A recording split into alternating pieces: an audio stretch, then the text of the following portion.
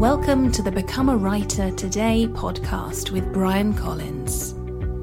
Here you'll find practical advice and interviews for all kinds of writers. A few weeks ago, an editor from Forbes sent me an email and said, Brian, can we arrange a call for this afternoon about your column? Now, I don't normally hear from editors from Forbes, which is a publication that I've written for over 2 years, unless perhaps there's a typo in my article or some other factual issue that I need to fix. So that afternoon, the editor rang me and he said, Brian, look, we've reviewed your contract and, well, there's no easy way to say this, but we're going to end your column at the end of this month. This month at the time being April. Now, I spent the past 2 years covering topics for Forbes like careers, leadership, creativity, and so on. And some of these articles did quite well. In fact, one article I wrote about how to use Trello to manage your day got over 250,000 views, which can seem like quite a lot. And some other articles I wrote before Christmas, got over 10,000 views per article. So I asked the editor to explain, why my column was coming to an end. And he said that the Forbes regularly reviews its contributor program and they cull people from the bottom 5 or 10% of the contributor program who just aren't getting the paid views that Forbes wants. When I went and looked at my stats after the phone call, I saw that my articles for January, February and March hadn't really gotten comparable page views to last year or the year before. In fact, some of the articles had only gotten a couple of hundred page views. Perhaps because the headline wasn't engaging enough, or perhaps because the content of the article wasn't good enough. So I saw that writing these articles probably wasn't a good use of time for me, for the interviewee if I interviewed someone, or for Forbes itself. So I completely understood where my editor was coming from. But of course, it's one thing to know why you're being let go, but it's quite another thing to accept it. And, it took me a day or two to process this. And I did what I always do when something bad happens. I went for a long run and I journaled a little bit about it. And after a day or two, and after speaking to a coach that I'm working with, I realized that this was probably a blessing in disguise. You see, when I think of the Forbes articles, I discovered they had a hidden cost. Forbes doesn't drive a lot of revenue for Become a Writer Today. And to write a Forbes article, I have to normally pay to get it transcribed if I'm interviewing somebody because time is usually an issue. So when I factor in the time it takes to write the article, the cost of transcription, and also the fee that I would pay an editor to make sure the article was just right before publishing on Forbes, I wouldn't really have much of an income left after that. In fact, some months I was running at a loss. So I wasn't really writing for Forbes for the money. But then again, this was something I always knew. So I asked myself, what was the other reason I was writing for Forbes? And that's because it's a big name publication and it's great for credibility. And it certainly is. I've got to speak to a lot of interesting people, some of whom I interviewed for this show, thanks to Forbes, such as Daniel Pink and the New York Times bestselling author James Clear. And I got to speak to them because I was also able to turn our interviews into articles for Forbes. But here's the thing, many authors will write for a publication for a year or two before moving on to something else. And that's why you'll see something in their bio like his work has appeared on Forbes. So perhaps I'd gotten as much credibility as I was going to get out of writing for a publication like this in the first place. So if Forbes wasn't driving a huge amount of revenue for Become a Writer Today, and if I'd gotten what credibility I was going to get, then that left me with the issue of time and how I was using my creative time. And that's a theme that I've talked about on this show quite a bit. You see, it would take me at least 15 hours to write 7 articles for Forbes a month. Why would it take 15 hours? Well, firstly, you have to come up with the ideas for all the articles. Secondly, I have to actually write them.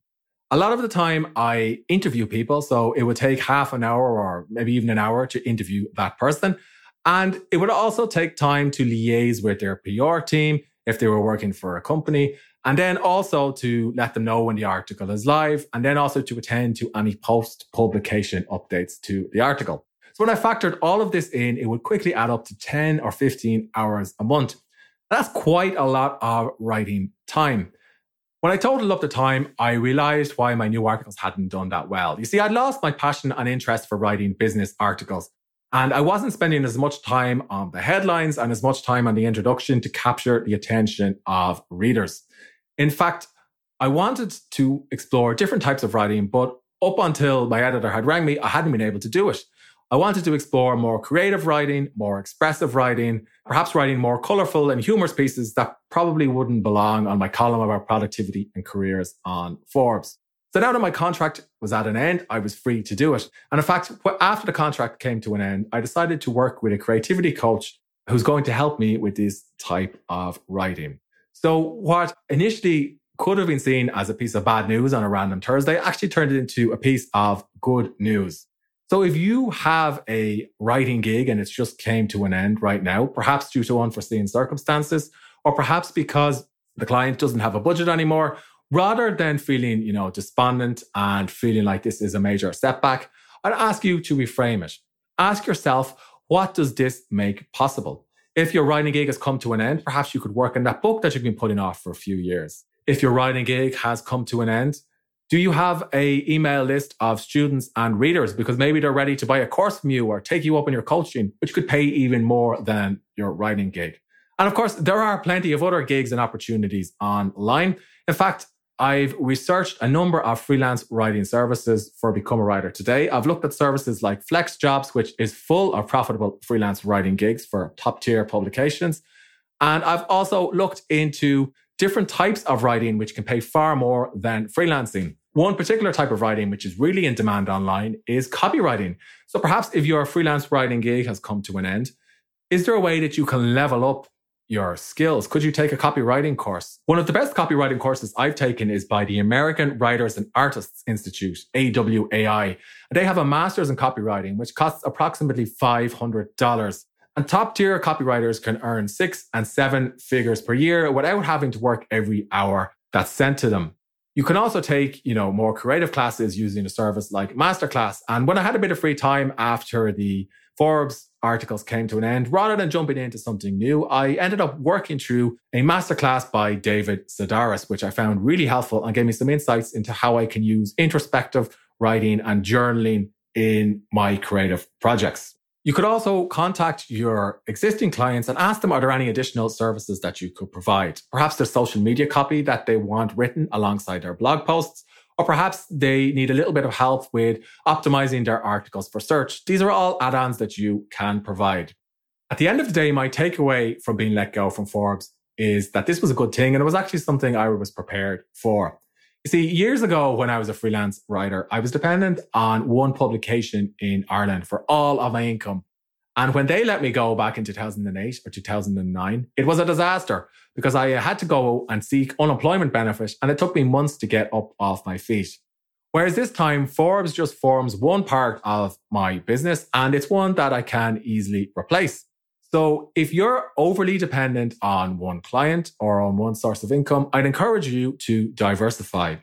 If, for example, you're writing a lot of articles in a publication like Medium, which many writers I'm working with at the moment do, perhaps you could build up an email list in case Medium changed their algorithm, much like happened with Facebook many years ago.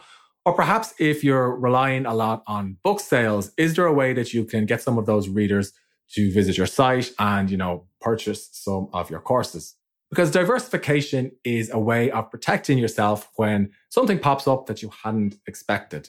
Rather than putting all of your creative eggs in one basket, put them in many different baskets. So when one of them cracks or drops onto the ground, you're free to pick up another one and go with it. At the end of the day, writing for Forbes was a fantastic experience. I learned a lot about how big publications like Forbes work, and I also got to connect with interesting people. However, writing for a big publication also meant that I was probably only as good as my last few months' worth of articles in terms of what got page views and what got traffic. And that's fair enough. But I would rather spend time getting page views and traffic for a property I own, like Become a Writer Today, rather than someone else's property. And that's probably why I set up my site in the first place. So if your big writing gig has come to an end, then just reframe it. Ask yourself, what does this make possible? And then get to it. And if you need help with any of that, I've included some resources in the lesson notes for this podcast episode. You can use these resources to find another freelance writing gig if that's your thing, or simply to skill up and level up so that you have something that you can offer your clients. Finally, if you found this short episode helpful, please let me know by emailing Brian, Bryan, at becomeawritertoday.com. And it would also be fantastic if you could leave a review on the iTunes store, because reviews will help the show get more listeners. And getting more listeners is a great way of getting this message out into the world. So if you're listening on your phone right now, if you could click the button in the show notes and go on to iTunes and leave a short review, or even tap that star button, because it really will help. And even if you're not using the iTunes podcast app, if you could leave a review in whatever app it is that you're listening on. Now it's onwards onto the next thing. I hope you enjoyed this podcast episode. If you did, please leave a rating on the iTunes store. And if you want to accomplish more with your writing, please visit becomeawritertoday.com/join and I'll send you a free email course. Thanks for listening.